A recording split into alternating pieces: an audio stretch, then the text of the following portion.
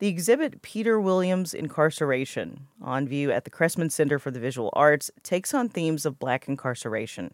Reviewer Natalie Weis called the show shocking, joyful, and unnerving. And she joins me now to talk about it. Hey, Natalie. Hello.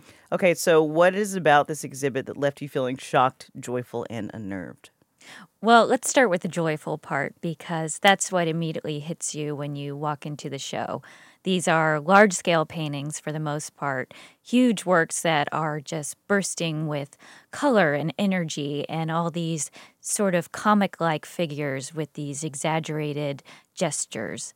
But as you stop in front of the paintings and start to process what's really going on, you realize that these are slaves chained in the hold of a cruise ship or prisoners on a chain gang.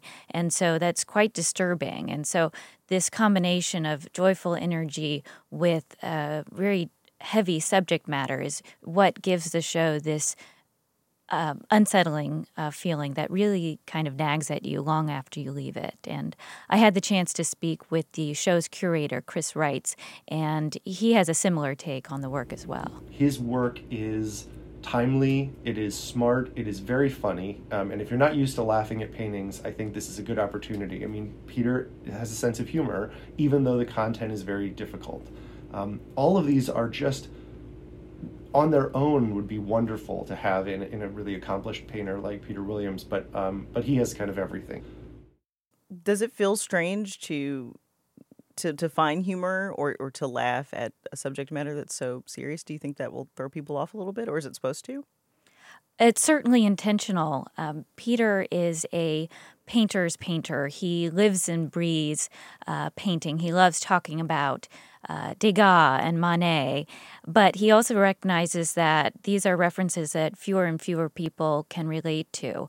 And so he's taken on the visual language of comic books and humor because he wants to draw you in. He wants to get your attention because he has something to say about these very serious subjects, talking about issues of racism, of incarceration, of inequality and redlining.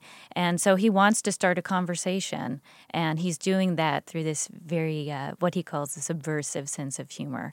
And it certainly does that, I think. Tell us more about Peter Williams. Is this exhibit, Incarceration, is it a departure in any way from his previous work?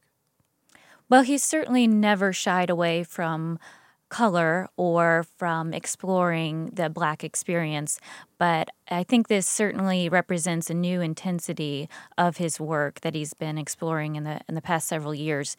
And when I spoke with Peter, there are two reasons for that, really. Two things that made a deep impression on him, which was the 2012 shooting of Trayvon Martin and the rash of police shootings of unarmed Black men that followed. And then around the same time as well, Michelle Alexander's publication of her best-selling book, The New Jim Crow, in which she argues that the disproportionate number of Black men incarcerated in the U.S. today accounts for a sort of systemized racism that hasn't been seen since the Jim Crow era.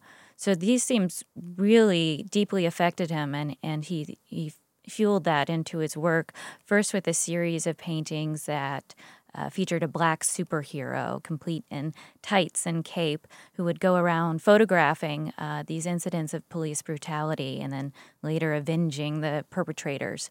And then he turned his focus to Incarceration, which are the works that you'll see in this show. So works such as the one I mentioned about a cruise ship, in which he equates the Middle Passage with a more contemporary kind of wage enslavement, in which primarily Black and minority workers are paid meager wages to serve these wealthier passengers.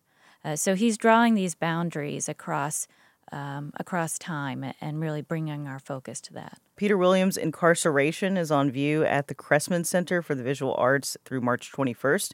For more information and to read Natalie's review, visit WFPL.org. Natalie Weis, thank you. Thank you.